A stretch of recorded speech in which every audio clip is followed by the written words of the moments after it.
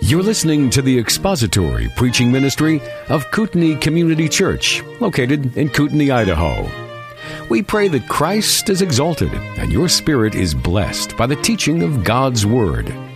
For more information about Kootenai Church, please visit us online at kootenaichurch.org.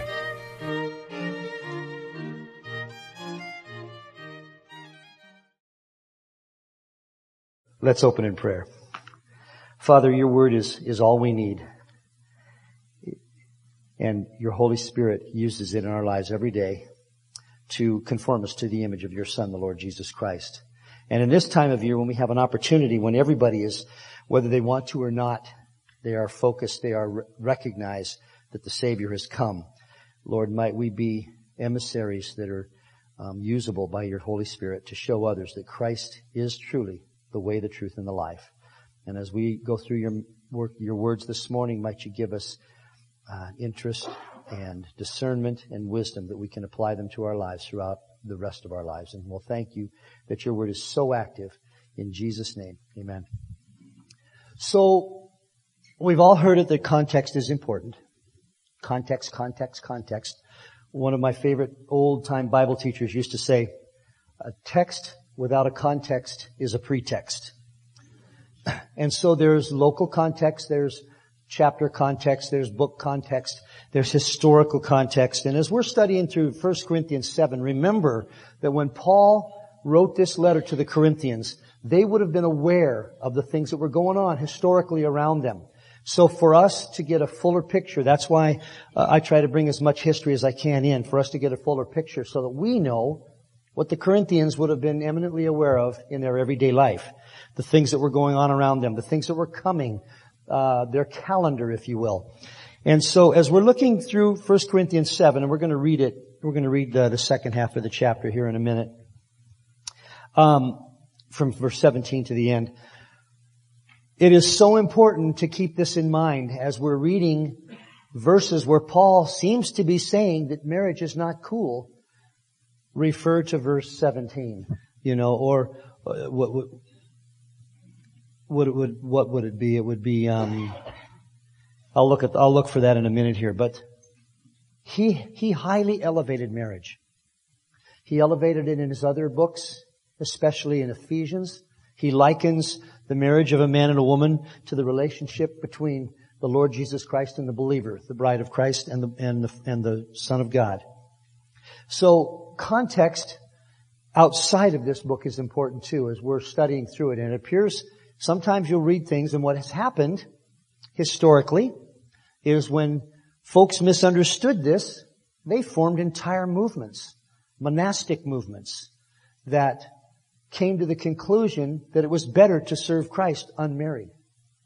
So we're going to be focusing and reminding ourselves about the context. And Paul touches on something that will give us a very good picture of what he was talking about in 1 Corinthians chapter 7. He was, if nothing else, besides a devoted follower of the Lord Jesus Christ and a willing and effective tool in the hand of the Holy Spirit, he was a man who understood the vicissitudes of life and what could come and what can happen, what difficulties can mean to married and unmarried, and how we negotiate our way through those. And so as we're reading this chapter and studying this chapter, let's keep those things in mind. So let's go to verse 17, which is about midway, and we'll finish the chapter out. We'll finish it out reading it. I don't know if we'll actually get through it all today. Only, verse 17, 1 Corinthians 7. Only as the Lord has assigned to each one, as God has called each in this manner, let him walk. And thus I direct in all the churches. Was any man called already circumcised? Let him not become uncircumcised. Has anyone been called in uncircumcision? Let him not be circumcised. Circumcision is nothing, and uncircumcision is nothing. But what matters is keeping the commandments of God, the keeping of the commandments of God. Let each man remain in that condition in which he was called. Were you called while a slave? Don't worry about it. But if you are able also to become free, rather do that. For he who was called in the Lord while a slave is the Lord's freedman. Likewise, he who was called while free is Christ's slave. You were bought with a price. Do not become the slaves of men. Brethren, let each man remain with God in that condition in which he was called. Now concerning virgins, I have no command of the Lord, but I give an opinion as one who, by the mercy of the Lord, is trustworthy. I think then that this is good in the view of the present distress. Keep that word, those two words in mind. In view of the present distress, that it is good for a man to remain as he is. Are you bound to a wife? Do not seek to be released. Are you released from a wife? Do not seek a wife. But if you should marry, you have not sinned. And if a virgin should marry, she has not sinned. Yet such will have trouble in this life, and I am trying to spare you. But this I say, brethren, the time has been shortened, so that from now on those who would have wives should be as those who had none, as though they had none. And those who weep as though they did not weep. And those who rejoice as though they did not rejoice. And those who buy as though they did not possess. And those who use the world as though they did not make full use of it. For the form of this world is passing away. But I want you to be free from concern. One who is unmarried is concerned about the things of the Lord, how he may please the Lord. But one who is married is concerned about the things of the world, how he may please his wife. And his interests are divided. And the woman who is unmarried and the virgin is concerned about the things of the Lord, that she may be holy both in body and spirit. But one who is married is concerned about the things of the world, how she may please her husband. And this I say for your own benefit, not to put a restraint upon you, but to promote what is seemly and to secure undistracted devotion to the Lord. But if any man thinks he is acting unbecomingly toward his virgin daughter, if she should be of full age, and if it must be so, let him do what he wishes. He does not sin. Let her marry. But he who stands firm in his heart, being under no constraint, but has authority over his own will, and has decided this in his own heart to keep his own virgin daughter, he will do well. So then, both he who gives his own virgin daughter in marriage does well, and he who does not give her in marriage will do better. A wife is bound as long as her husband lives. But if her husband is dead, she is free to be married to whom she wishes, only in the Lord. But in my opinion, she is happier if she remains as she is, and I think I also have the Spirit of God. So Paul points in this direction and in this direction equally. Married is okay. Married is not being sinful. Marriage is good. Remaining unmarried is good. And we're going to see as we go through the rest of this chapter some of the reasons why he had these opinions. And he talks about them as opinions. Now, we finished off the last time I taught with verse 24. So we're going to back up a little bit to kind of get we're going to review a little bit. So in verse 18, he says, was any man called when he was already circumcised? He is not to become uncircumcised. And remember, we talked about the fact that they actually had the ability to surgically reverse circumcision in the first century A.D. I don't know why you'd want to do that, but it was some way that the Corinthians had translated something and came up with this. And we all know about folks, even ourselves maybe have taken scriptures and twisted them, and the Lord was going, if I can be anthropomorphic for a minute, that's not what I meant. He is not to be circumcised if he's been uncircumcised, it says also. Verse 19, circumcision is nothing, and uncircumcision is nothing. But what matters is the keeping of the commandments of God. And so then he says, each man must remain in that condition in which he was called. Were you called while a slave? Don't worry about it. But if you're able to become free, rather do that. Verse 22, for he who was called while in the Lord while a slave is the Lord's freedman. Likewise, he who was called while free is Christ's slave. Whatever your station in life is, you are a Christian. You are owned by the Most High God. You are owned by the Son of God. And you can be what he wants you to be in that condition without changing it. Likewise, he who was called while free is Christ's slave. You were bought with a price. Do not become the slaves of men. Brethren, each one is to remain with God in that condition in which he was called. And then we'll move on from there. In verse 25, he says, now, concerning virgins, I have no command of the Lord, but I give an opinion as one who by the mercy of the Lord is trustworthy. Apparently the Corinthians had asked Paul questions about virgins. Being as this is a Corinthian issue, he gives an opinion, not a command. But even so, this is to be regarded as inspired scripture. There are a number of views as to what Paul was talking about regarding this. The three major views are, one view is that they were the virgin daughters of men in the Corinthian church, and that these fathers had questions about giving their daughters in marriage. A second view is that the virgins were both men and women who were living together in a spiritual marriage, that is, without sexual relations. A third view is that the virgins were females who were engaged or thinking of becoming engaged, but were experiencing pressure from the spiritual in the church to forego marriage. The last view seems to be the most likely. Regardless, though, Paul will give his advice throughout the rest of this section concerning the virgins. And remember, the Corinthians had apparently written Paul a letter asking him a series of questions. And he would respond to those questions, now concerning this, now concerning that, now concerning this. And this is one of the questions they asked him. And it's still my view that when they wrote this letter, they probably didn't ask him in a polite, submissive way. They probably were argumentative. And if that's true, the way Paul comes back is eminently gentle and caring and specific to their needs. So concerning these virgins, he says, I think then that this is good in view of the present distress, that it is good for a man to remain as he is. There are a few different views about what this present distress is. The Greek that is translated present distress is actually comes from two words, which means a close at hand calamity. Something close at hand. Some believe he was talking about the general concept of the second coming of Christ.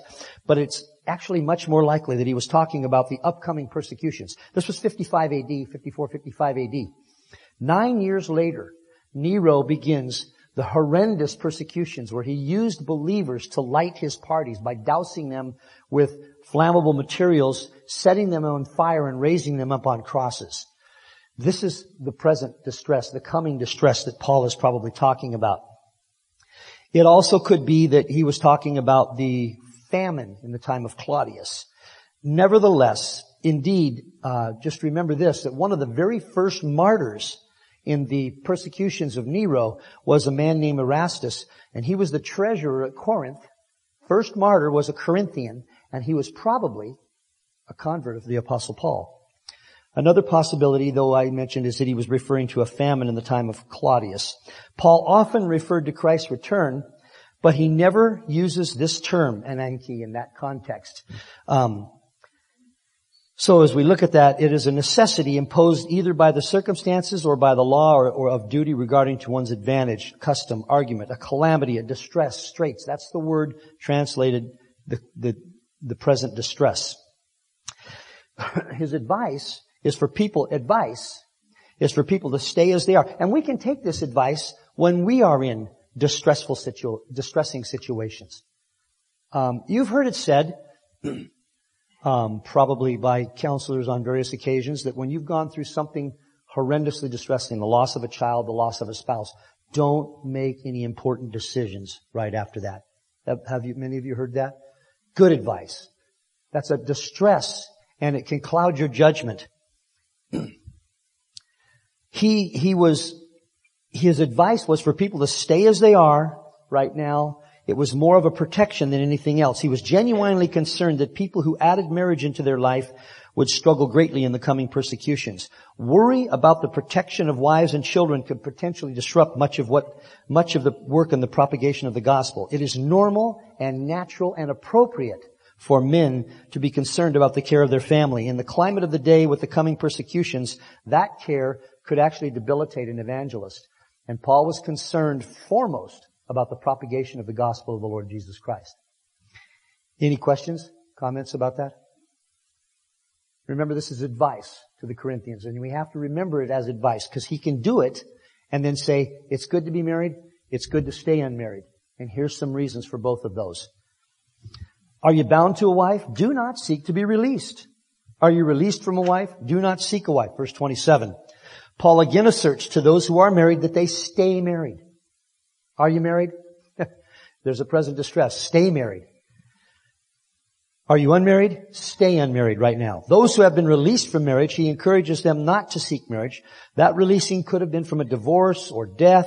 It is a reminder to the Corinthians, again, that whatever state a person is in, they can serve God and be a dynamic, useful Christian in whatever state they're in. Verse 28, but if you marry, you have not sinned. There apparently were people who were thinking if they got married, they sinned. And he's saying, no. Again, No. If you got married, you haven't sinned. If you get married, you haven't sinned.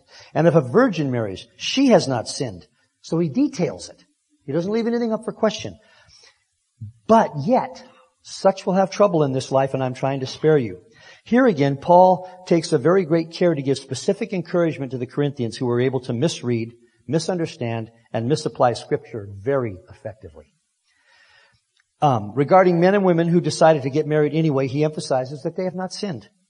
The virgins, those virgins that he mentioned back in verse 25 who were possibly considering marriage, he tells them that although it may bring trouble in this life in view of the coming distress, if they marry, it is not a sin.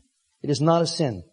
This is a unique form of legalism in the Corinthian church in which they had assumed that the unmarried state was superior to the married state. Paul again and again, in various ways, he regales the Corinthians with biblical information that neither state is superior to the other.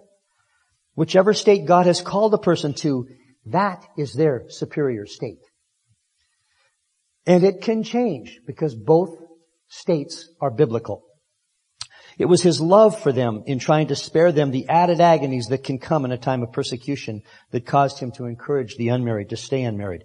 Much misapprehension and misunderstanding of this text has occurred over the centuries. There have been movements that have elevated singleness over married life as a means of serving the Lord. Witness monasteries and nunneries. A careful reading of this entire text, and that's what I was talking about. Context. Refer back to earlier verses. If you marry, you have not sinned. Whatever state you're in, you can be the best you can be in that state. You can serve the Lord in whatever state you're in. He doesn't call them to get unmarried. He doesn't call them to forever stay unmarried. A careful reading of this entire text does not yield the idea that singleness is superior, but rather, as one commentator put it, pastoral concern in a time of great difficulty may necessitate advice that is specific to the time. This commentator, he said this: one of the unfortunate things that has happened to this text in the church is that the very pastoral concern of Paul that caused him to express himself in this way has been a source of anxiety rather than comfort. Part of the reason for this is that in Western cultures we do not generally live in a time of present distress. Thus we fail to sense the kind of care that this text represents. Beyond that, what is often heard is that Paul prefers singleness to marriage. For him, he apparently does. Which he does. But quite in contrast to Paul's own position over against the Corinthians, we often read into that preference, that singleness is somehow a superior status. That causes some who do not wish to remain single to become anxious about God's will in their lives. Such people need to hear it again. Marriage or singleness per se lies totally outside the category of commandments to be obeyed or sin if one indulges. And Paul's preference here is not predicated on spiritual grounds, but on pastoral concerns. It is perfectly all right to marry. So, if anybody in here was feeling guilty about getting married, it's okay. It's even good. It's blessed. It's wonderful. It's a picture of the relationship with the Lord Jesus Christ and His church. Any comments or questions about that? Yes. Everybody has a different opinion. It's like economists. If you ask 5 economists a question about the economy, you'll get 7 answers. Different answers. So, I personally believe, based on my study over the years, is that he probably was married. And for numerous reasons. One, he was involved with the Sanhedrin, and they required, one of their requirements was that their members be married. And, there's a number of others. I'd have to look back through my notes to find them. They don't come to mind quickly, but that's my opinion. Equally or smarter people than me think he wasn't ever married. And that, the fact is, whether he was married or not, his spiritual information came directly from the Holy Spirit. So I would never say if he wasn't married, he can't talk about married people because he's never been there. The Holy Spirit knows about marriage. You think? So if the Holy Spirit gave Paul the information, it is unmitigatedly 100% accurate. So whether he was or not is somewhat immaterial, but a question of interest. I think he was. And I don't know what happened, whether his wife died or she left him when he became a believer. It's really hard to say. But he counts all of that behind him, he says, is but refuse, that I press on towards the high calling of Christ Jesus. Does that help? That's a really political answer. Yeah, he probably was or he probably wasn't.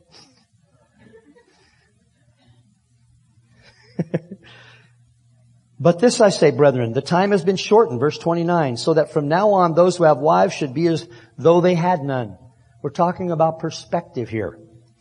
Many see this statement that the time has been shortened, or has been shortened, as a reference to the end times, but there's no indication that people in Paul's time, or in any other time for that matter, should live differently than people in the end times. We will be given in marriage, we will live and we will die. If Christ is coming tomorrow or in the next week, we're living the same way that people did 1,000 years ago.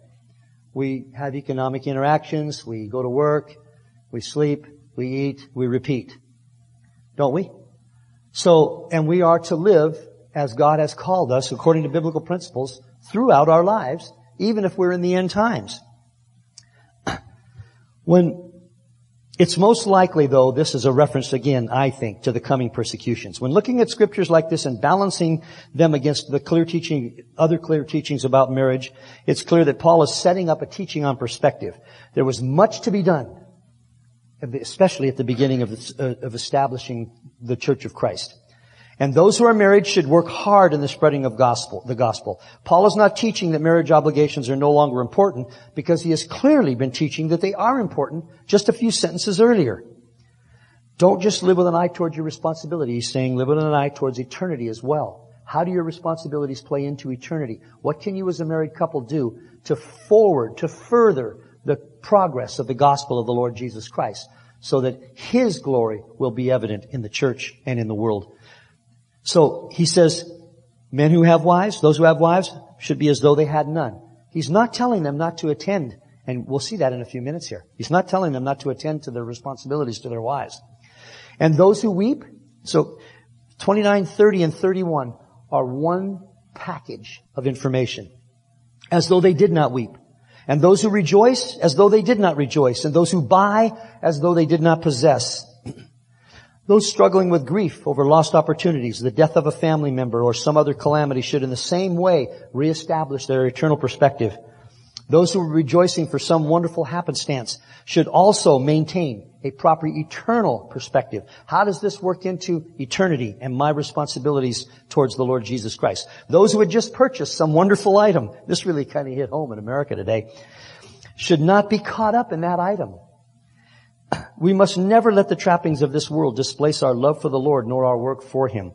The accumulation of things, money, and even such things as fame can be a powerful diversion from properly living for Christ. In these shortened and difficult times, Paul is reminding the Corinthians to be about the business of attending to eternity and to the gospel.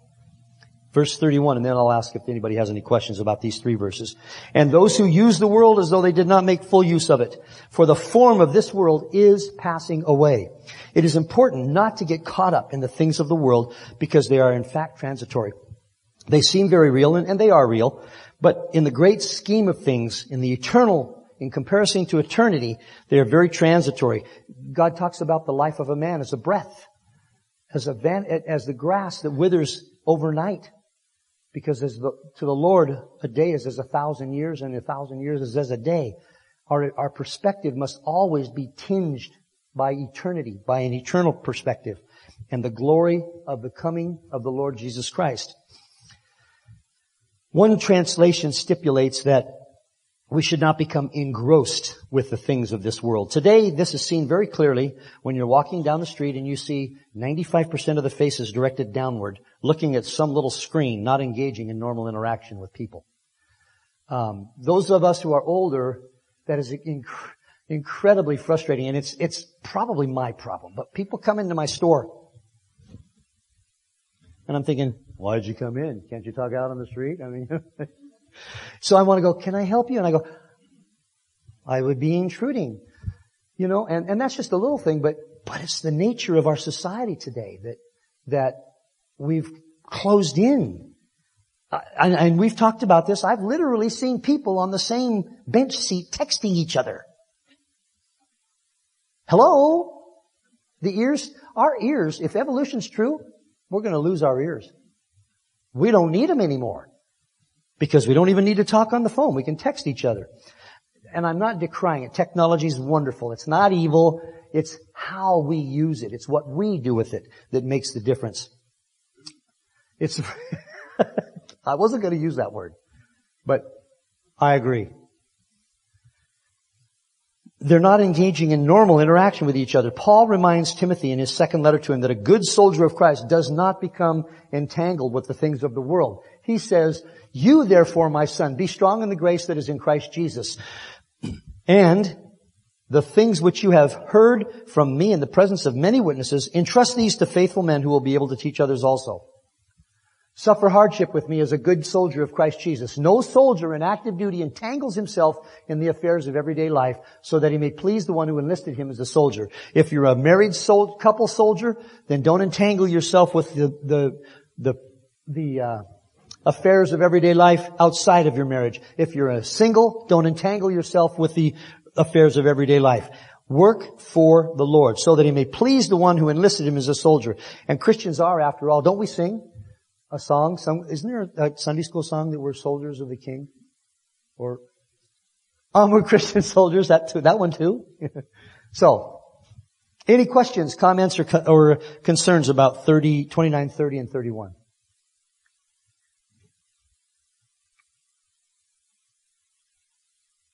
Verse 32. But Paul says, I want you to be free from concern. One who is unmarried is concerned about the things of the Lord, how he may please the Lord. Paul is not lifting the unmarried state over the married. Rather, he is simply stating a truism. Married people simply have another biblical responsibility in their lives and must properly devote much of their attention to the marriage, especially in the difficult times Paul is writing about. That splitting of responsibility would result in less getting done. He is not saying that this is a bad thing. Earlier, he said, if you get married, it's a good thing. It's just stating facts. He is just stating facts.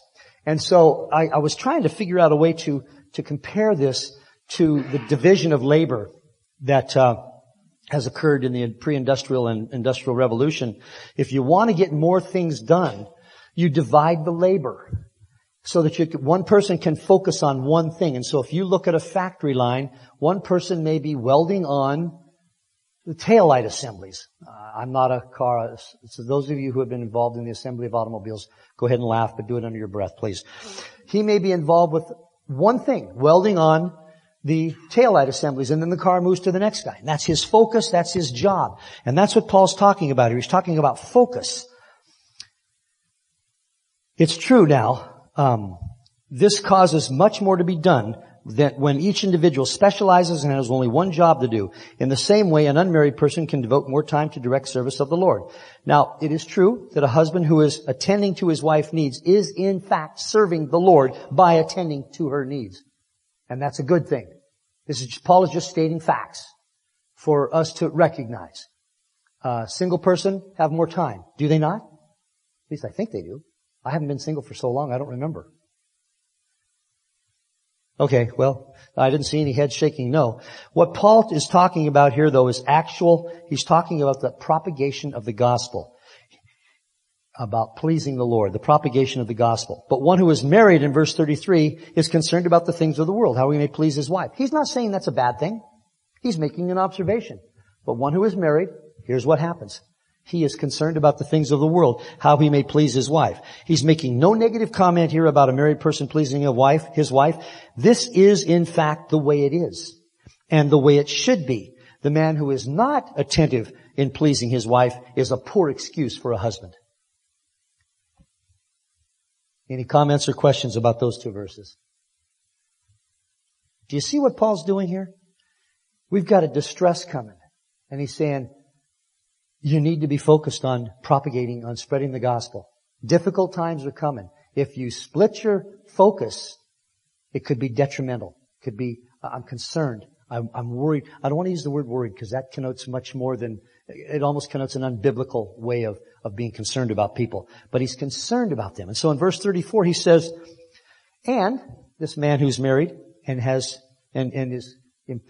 properly concerned about how he pleases his wife, he says, and his interests are divided. The woman who is unmarried and the virgin is concerned about the things of the Lord, that she may be holy both in body and spirit. But the one who is married is concerned about the things of the world, how she may please her husband. So he bounces back and forth between the sexes, talking about he and she, so that he covers both.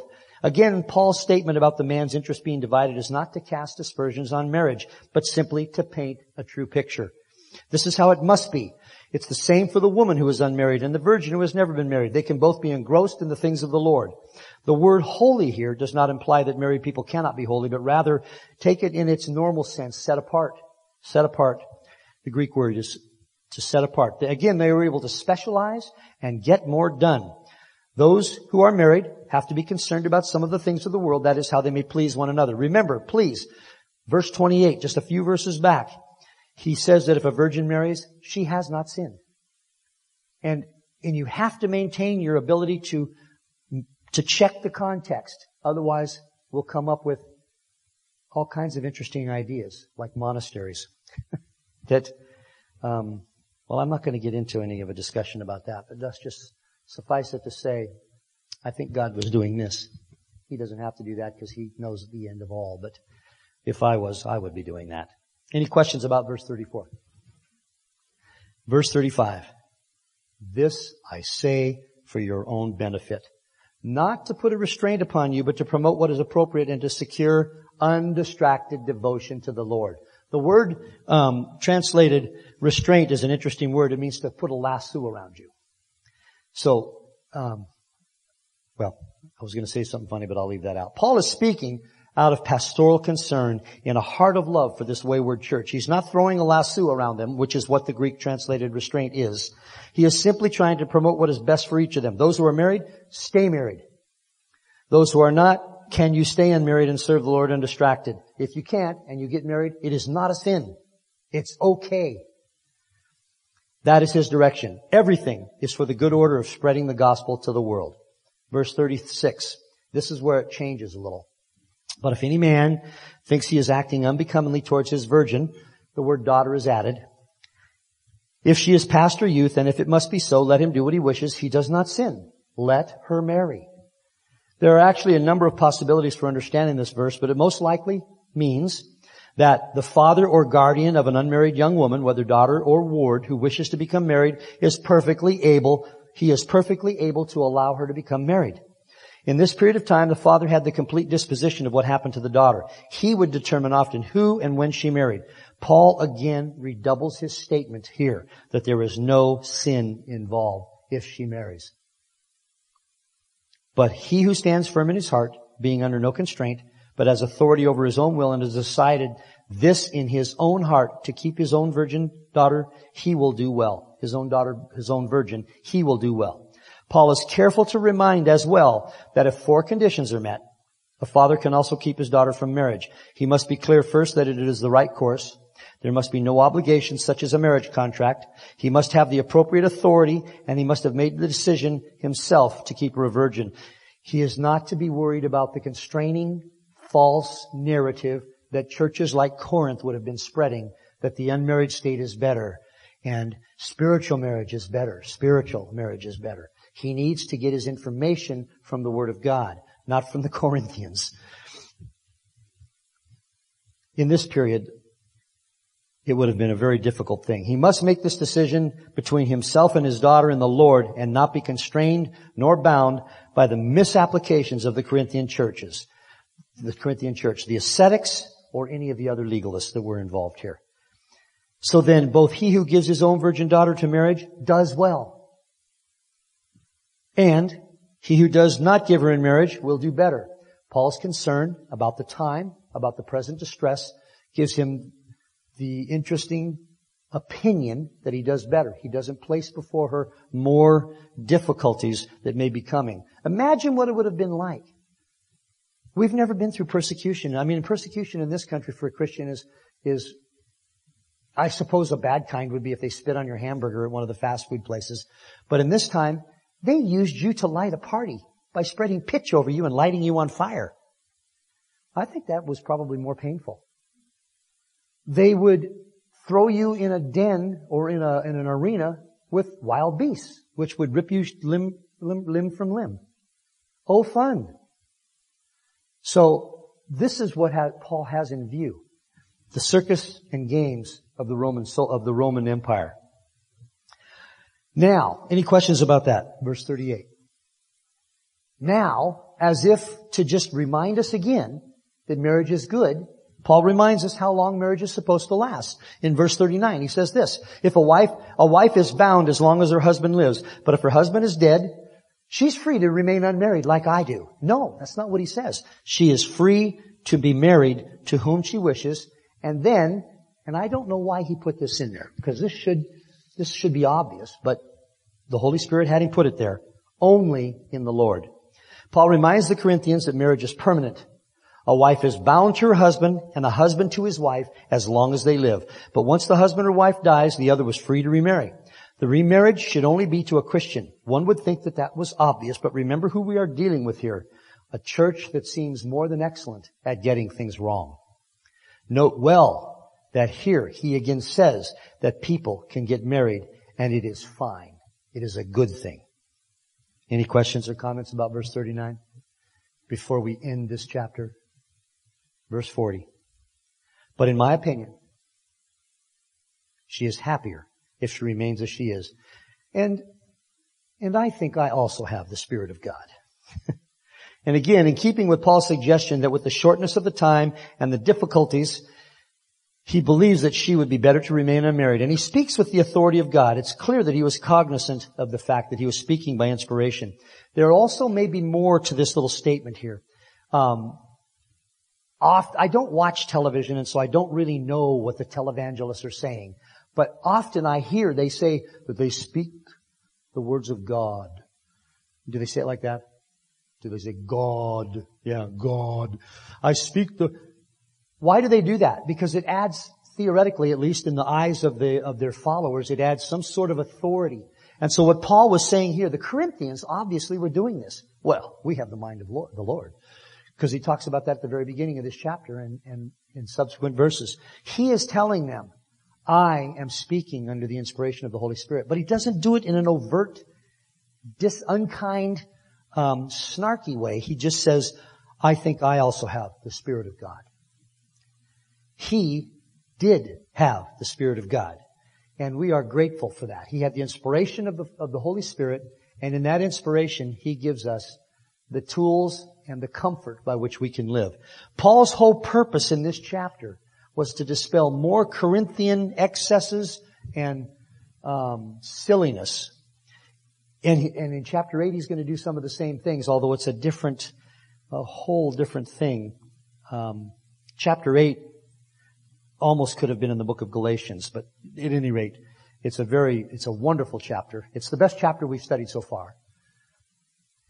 But closing up chapter 7, Paul is taking us through the maze of the mess the Corinthian church had made of marriage. He disabuses them of the idea that a spiritual marriage is one in which no sexual intercourse occurs. He elevates marriage while maintaining that it is, in his opinion, given the times, singleness might be preferable. He runs through the gamut of demonstrating to the Corinthians that marriage was intended to be permanent.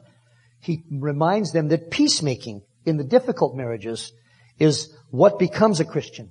Those are the things that will set a Christian apart from the world. That a Christian in a difficult situation will be the vision of a peacemaker. Ooh, probably shouldn't use that word vision other than in its appropriate term. What you see literally. He demonstrates biblically to the Corinthians that they can be the very best Christian they can be in whatever walk of life they are in when God saved them. Are you an auto mechanic? Be the best auto mechanic anyone ever saw. And if you are an auto mechanic, would you talk to me after church? My engine light came on this week. And he reminds them, as he reminds nearly everyone he ever writes to, that they were bought with a price and that they are only the servant of the Most High God and the Lord Jesus Christ, and tools and blessed instruments in the hands of the Holy Spirit. He then delivers them information on an opinion on a litany of married and unmarried situations. Yes, it is okay and even excellent to marry. But in these days with so much difficulty and persecution coming, and I don't know how much, again, was Paul allowed to see somewhere into the future there? Scripture doesn't say, and so I'm not going to say. But the Holy Spirit knew the future. And so he would have probably, I'm thinking that these opinions were given to Paul by the Holy Spirit so that he could protect some of the people from the difficulties coming. What is important is in any event, we need to have the proper perspective. The proper perspective about eternity, the proper perspective about marriage, the proper perspective about unmarriage, the proper perspective about the things of the world, the tools, the toys, the gewgaws that we have, the time that we use. How do we organize our time? I'm not going to go any farther on that one because I'm not a very good organizer, but we should be doing the best we can to organize our time so that it is used to the greatest extent for the glory of God. He reminds them that they are first the bride of Christ to the married, and secondly, spouses of one another. Paul ends the chapter with another commendation of marriage, but an opinion that in these days of abiding single, in these days of difficulty, abiding single might be more propitious. So Paul is not an anti-marriage. He's not, because he actually rails against that in 1 Timothy. He simply is giving the Corinthians a perspective from 55 AD that in 9 short years, this is my opinion, in 9 short years, things are going to be horrible. Absolutely horrible. Becoming a Christian isn't going to just lose you your job. It's going to lose you your life. It could lose you your life. And it could lose you your life in the most horrible way possible. It's like the Romans, how can we make it really, really painful to die? How can we make it so people take a long time to die and they're in agony the whole time? That's what it looked like. So, as we finish up chapter 7, just keep in mind, check the context. Remind yourself of what Paul said earlier when you're looking at what he says now. He has a view of perspective in mind to create a perspective for the married, for the unmarried, for virgins. How can I most effectively serve God with my life today? Any questions? Comments? And every one of us in this room can effectively serve God, or He wouldn't have saved you. He wouldn't have saved you because He wants you to be used by Him to glorify Himself and His Son and the Holy Spirit. Let's pray. Father, thank you for your word. Sometimes prayers, we say the same thing, not so much in a monotonous way, but it's wonderful to have your word, to be able to refer to it, to be reminded, to be prodded, to be goaded, to be comforted, to be encouraged, and to be used and spent in the service of the Lord Jesus Christ. You want us all to be set apart, to be holy in that way. Whether we're married, whether we're unmarried, whether we're circumcised, uncircumcised, whether we're old, whether we're young, whether we're free, whether we're slave, none of that matters. What matters is keeping of the commandments of God.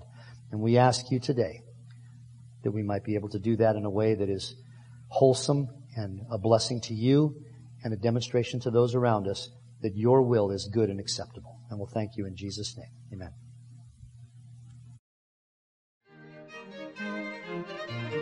Thank you for listening to the latest podcast from Kootenai Church. If you'd like to learn more about Kootenai Church or to donate to our church ministry, you can do so online by visiting kootenaichurch.org. We hope you enjoyed this podcast and pray you'll join us again next time. Once again, thank you for listening.